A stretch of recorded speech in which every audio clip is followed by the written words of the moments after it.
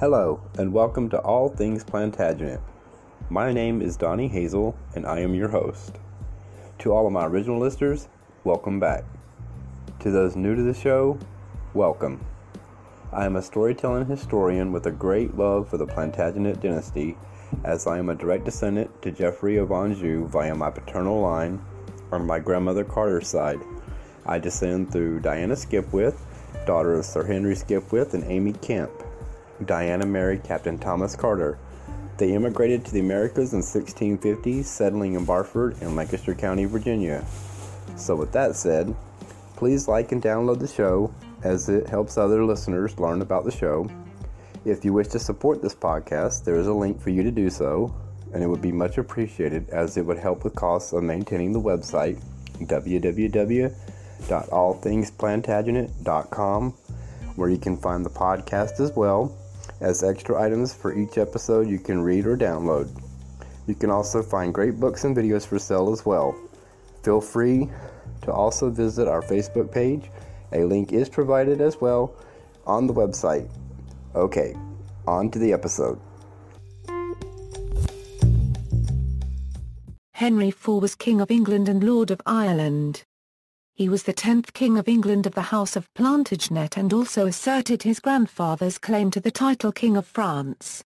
He was born at Bolingbroke Castle in Lincolnshire, hence his other name, Henry Bolingbroke. His father, John of Gaunt, was the third son of Edward III, and enjoyed a position of considerable influence during much of the reign of Henry's cousin Richard II, whom Henry eventually deposed. Henry's mother was Blanche, heiress to the considerable Lancaster estates, and thus he became the first King of England from the Lancaster branch of the Plantagenets. Siblings: one of Henry's elder sisters, Philippa of Lancaster, married John I of Portugal, and the other, Elizabeth, was the mother of John Holland, 2nd Duke of Exeter. His younger half-sister Catherine, the daughter of his father's second wife, Constance of Castile, was Queen Consort of Castile. He also had 4 half-siblings by Catherine Swynford, originally his sister's governess, then his father's long-standing mistress, and later his third wife. These 4 children were given the surname Beaufort after a castle their father held in Champagne, France. Henry's relationship with his stepmother, Catherine Swynford, was a positive one, but his relationship with the Beauforts varied. In youth he seems to have been close to all of them, but rivalries with Henry and Thomas Beaufort proved problematic after 1406. His brother-in-law Ralph Neville remained one of his strongest supporters, and so did his eldest half-brother John Beaufort, even though Henry revoked Richard II's grant to John of a marquisate. Thomas Swynford, a son from Catherine's first marriage to Sir Hugh Swynford, was another loyal companion. Thomas was constable of Pontefract Castle, where King Richard II is said to have died. Henry's half-sister Joan Beaufort, through his father's relationship with Catherine Swynford, was the grandmother of Edward IV and Richard III. Joan had married Ralph Neville, the first Earl of Westmoreland. When their daughter Cecily married Richard Plantagenet, the 3rd Duke of York, and had several offspring, including Edward IV and Richard III, Joan became the grandmother of 2 York kings of England. These Yorks later fought the descendants of the Lancastrian Henry IV in the War of the Roses. The sides became reconciled when her great-granddaughter Elizabeth of York married the Lancastrian heir Henry VII. Relationship with Richard II. First cousins and childhood playmates, Richard and Henry were admitted together to the Order of the Garter in 1377, and Henry was for a time a member of the royal household. He participated in the Lords Appellants' rebellion against the king in 1387. After regaining power, Richard did not punish Henry, although he did execute or exile many of the other rebellious barons. In fact, Richard elevated Henry from Earl of Derby to Duke of Hereford. Henry spent the full year of 1390 supporting the unsuccessful siege of Vilnius by Teutonic Knights with his 300 fellow knights.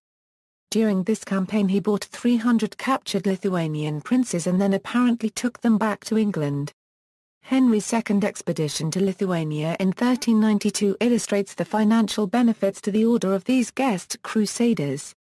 His small army consisted of over 100 men, including longbow archers and 6 minstrels, at a total cost to the Lancastrian purse of £4,360. Despite the efforts of Henry and his English crusaders, 2 years of attacks on Vilnius proved fruitless. In 1392 93 Henry undertook a pilgrimage to Jerusalem, where he made offerings at the Holy Sepulchre and at the Mount of Olives. Later he vowed to lead a crusade to free Jerusalem from the infidel, but he died before this could be accomplished. The relationship between Henry Bolingbroke and the king met with a second crisis. In 1398, a remark by Bolingbroke regarding Richard II's rule was interpreted as treason by Thomas de Mowbray, 1st Duke of Norfolk. The two dukes agreed to undergo a duel of honour at Gosford Green near Culloden Castle, Mowbray's home in Coventry. Yet before the duel could take place, Richard II decided to banish Henry from the kingdom to avoid further bloodshed. Mowbray himself was exiled for life. John of Gaunt died in 1399. Without explanation, Richard cancelled the legal documents that would have allowed Henry to inherit Gaunt's land automatically. Instead, Henry would be required to ask for the lands from Richard. After some hesitation, Henry met with the exiled Thomas Arundel, former Archbishop of Canterbury, who had lost his position because of his involvement with the Lords Appellant. Henry and Arundel returned to England while Richard was on a military campaign in Ireland. With Arundel as his advisor, Henry began a military campaign, confiscating land from those who opposed him and ordering his soldiers to destroy much of Cheshire. Henry quickly gained enough power and support to have himself declared King Henry IV, imprison King Richard and bypass Richard's 7-year-old heir presumptive, Edmund de Mortimer. Henry's coronation, on October 13, 1399, may have marked the first time following the Norman conquest when the monarch made an address in English. Henry consulted with Parliament frequently, but was sometimes at odds with the members, especially over ecclesiastical matters. On Arundel's advice, Henry obtained from Parliament the enactment of De Heretico Comburendo in 1401, which prescribed the burning of heretics. This was done mainly to suppress the Lollard movement. In 1410, Parliament suggested confiscating church land. Henry refused to attack the church that had helped him to power, and the House of Commons had to beg for the bill to be struck off the record. Reign. The previous ruler, Henry's first major problem as monarch was what to do with the deposed Richard. After an early assassination plot was foiled in January 1400, Richard died in prison, probably of starvation. He was 33 years old. Though Henry is often suspected of having his predecessor murdered, there is no substantial evidence to prove that claim. Some chroniclers claim that the despondent Richard had starved himself, which would not have been out of place with what is known of Richard's character. Though council records indicate that provisions were made for the transportation of the deposed king's body as early as February 17, there is no reason to believe that he did not die on February 14, as several chronicles stated. It can be positively said that he did not suffer a violent death, for his skeleton, upon examination, bore no signs of violence. Whether he did indeed starve himself or whether that starvation was forced upon him are matters for lively historical speculation. After his death, Richard's body was put on public display in the Old St. Paul's Cathedral to prove to his supporters that he was truly dead, though this did not stop rumors from circulating for years after that he was still alive and waiting to take back his throne. Henry had Richard discreetly buried in the Dominican Priory at King's Langley, Hertfordshire, where he remained until King Henry V brought his body back to London and buried him in the tomb that Richard had commissioned for himself in Westminster Abbey. Rebellions. Henry spent much of his reign defending himself against plots, rebellions and assassination attempts. Epiphany Rising. In early 1400 John Holland, 1st Earl of Huntingdon, and his nephew Thomas Holland, 3rd Earl of Kent, Thomas le Despencer, 4th Baron le Despencer, plotted to assassinate Henry while he was at a tournament at Windsor on Epiphany and restore Richard to the throne. The plan was discovered and the conspirators apprehended. Glyndŵr Rising. In late 1400 in Wales, led by Owain Glyndŵr Mac Cranach assumed the ancient title of Prince of Wales. The English Parliament responded to the uprising by passing penal laws against Wales. Students at Oxford University left their studies to fight for Glyndŵr Micron. Welsh labourers and craftsmen abandoned their employers in England and returned to Wales in droves. Intermittent hostilities continued to about 1414. Percy Rebellion. Between 1402 and 1408 the Percy family and their supporters made 3 attempts to overthrow Henry. Battle of Shrewsbury. King Henry IV defeated a rebel army led by Henry Hotspur Percy who had allied with the Welsh rebel Owain Glyndŵr Micron. Percy was killed in the battle by an arrow to his face. Thomas Percy, 1st Earl of Worcester, Sir Richard Venables and Sir Richard Vernon were publicly hanged, drawn and quartered in Shrewsbury on July 23 and their heads publicly displayed. The Earl of Northumberland fled to Scotland. Archbishop of York Richard Le Scrope led a failed rebellion in northern England. Scrope and other rebel leaders were executed. The Earl of Northumberland again fled to Scotland. Battle of Bramham-Muir. The Earl of Northumberland invaded northern England with Scottish and Northumbrian allies but was defeated and killed in battle. The king's success in putting down these rebellions was due partly to the military ability of his eldest son, Henry of Monmouth, who later became king. The old fable of a living Richard was revived, notes one account, and emissaries from Scotland traversed the villages of England, in the last year of Henry's reign, declaring that Richard was residing at the Scottish court, awaiting only a signal from his friends to repair to London and recover his throne. A suitable-looking impostor was found and King Richard's old groom circulated word in the city that his master was alive in Scotland. Southwark was incited to insurrection by Sir Elias Livett and his associate Thomas Clarke, who promised Scottish aid in carrying out the insurrection. Ultimately, the rebellion came to naught. The night Livett was released and his follower thrown into the Tower.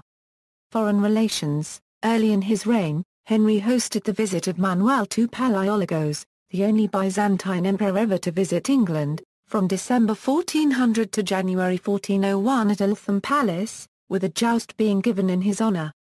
He also sent monetary support with him upon his departure to aid him against the Ottoman Empire. In 1406 English pirates captured the future James I of Scotland off the coast of Flamborough Head as he was going to France. James was delivered to the English king and remained a prisoner for the rest of Henry's reign.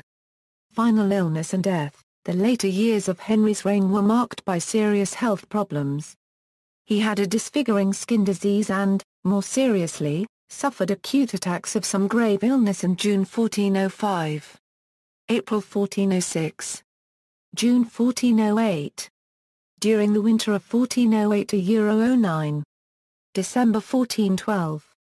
And finally a fatal bout in March 1413. Medical historians have long debated the nature of this affliction or afflictions. The skin disease might have been leprosy, perhaps psoriasis, or some other disease.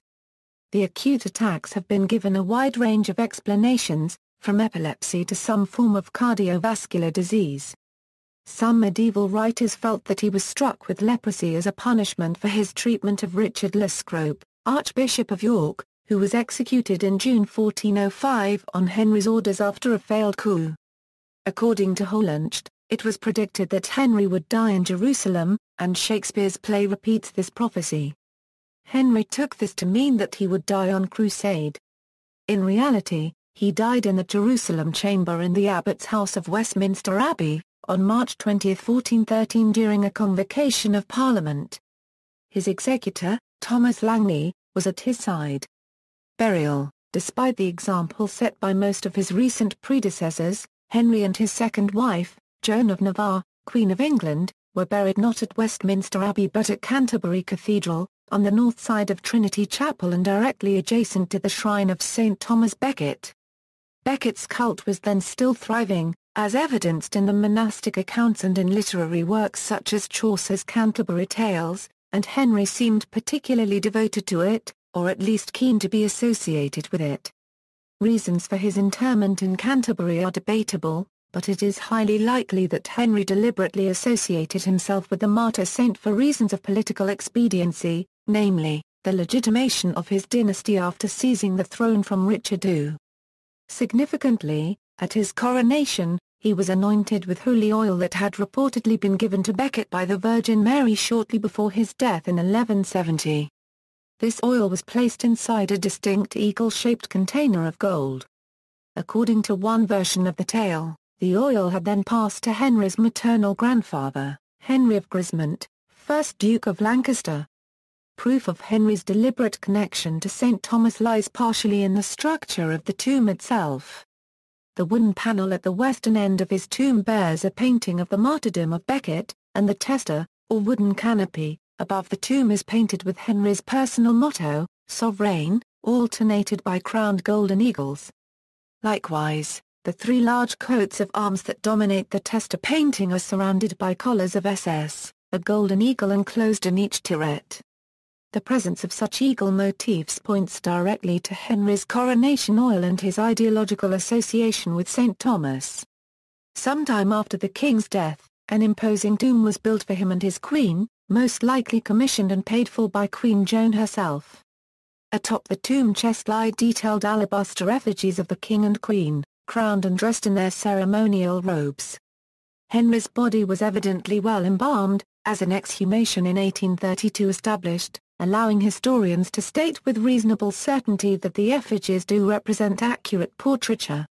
Arms. Before his father's death in 1399, Henry bore the arms of the kingdom, differenced by a label of 5 points ermine. After his father's death, the difference changed to a label of 5 points per pale ermine in France. Upon his accession as king, Henry updated the arms of the kingdom to match an update in those of royal France from a field of fleur-de-lis to just 3.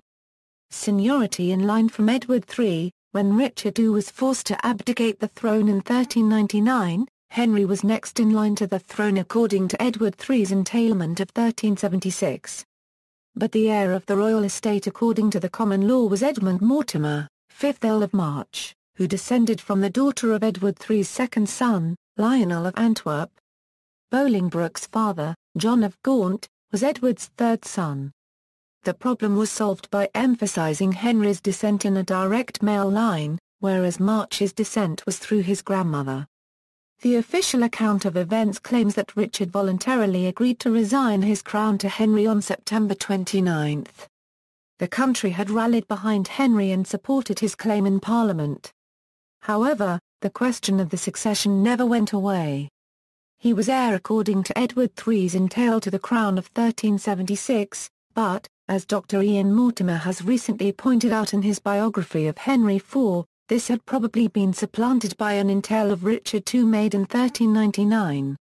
Henry thus had to overcome the superior claim of the Mortimers in order to maintain his inheritance. This difficulty compounded when the Mortimer claim was merged with a Yorkist claim in the person of Richard Plantagenet, Duke of York. The Duke of York was the heir general of Edward III, and the heir presumptive of Henry's grandson Henry VI. The House of Lancaster was finally deposed by Edward IV, son of Richard Plantagenet, Duke of York, during the Wars of the Roses. The following are the senior descendants of Edward III. The descendants that were alive at the death of Richard II are in bold. Edward III of England. Edward, the Black Prince. Edward Richard II of England. Lionel of Antwerp, 1st Duke of Clarence. Philippa of Clarence, 5th Countess of Ulster. Roger Mortimer, 4th Earl of March. Edmund Mortimer, 5th Earl of March, Roger Mortimer, Anne de Mortimer, Eleanor. Edmund Mortimer, Lady Elizabeth de Mortimer, Lady Philippa de Mortimer. John of Gaunt, 1st Duke of Lancaster. Henry IV of England. Edmund of Langley, 1st Duke of York. Edward, Duke of Ormond, later declined to Earl of Rutland. Richard of Conisburg, 3rd Earl of Cambridge. Thomas of Woodstock, 1st Duke of Gloucester. Humphrey, 2nd Earl of Buckingham. Anne of Gloucester married Thomas Stafford, 3rd Earl of Stafford. Edmund Stafford, 5th Earl of Stafford. And William Bourchier, 1st Count of Eu. Her son by third marriage was John Bourchier, 1st Baron Berners. Joan of Gloucester married Gilbert Talbot, 5th Baron Talbot. Died in childbirth. Isabel of Gloucester, Philippa of Gloucester died young. Ancestry, marriage and issue. The date and venue of Henry's first marriage, to Mary de Bohun, are uncertain, but her marriage license, purchased by Henry's father, John of Gaunt, in June 1380 is retained at the National Archives. The accepted date of the ceremony is February 5, 1381, at Mary's family home of Rochford Hall, Essex. Alternately, the near-contemporary chronicler Jean Froissart reports a rumour that Mary's sister Eleanor de Bohun kidnapped Mary from Plechet Castle and held her at Arundel Castle, where she was kept as a novice nun in order to keep her half of the de Bohun inheritance under Eleanor's control. Then Mary was persuaded to marry Henry. They had 6 children: Henry V of England, Thomas of Lancaster, 1st Duke of Clarence, John of Lancaster, 1st Duke of Bedford, Humphrey of Lancaster, 1st Duke of Gloucester, Blanche of England married in 1402 Louis III, Elector Palatine, Philippa of England married in 1406 Eric of Pomerania, King of Denmark, Norway and Sweden. Mary died in 1394, and on February 7, 1403 Henry married Joanna of Navarre, the daughter of Charles d'Aumale, King of Navarre, at Winchester. She was the widow of John V of Brittany, with whom she had had 4 daughters and 4 sons. However, her marriage with the King of England was to be childless. But Henry had already 4 sons from his first marriage, which was undoubtedly a clinching factor in his acceptability for the throne. By contrast, Richard II had no children, and Richard's heir presumptive Edmund Mortimer was only 7 years old.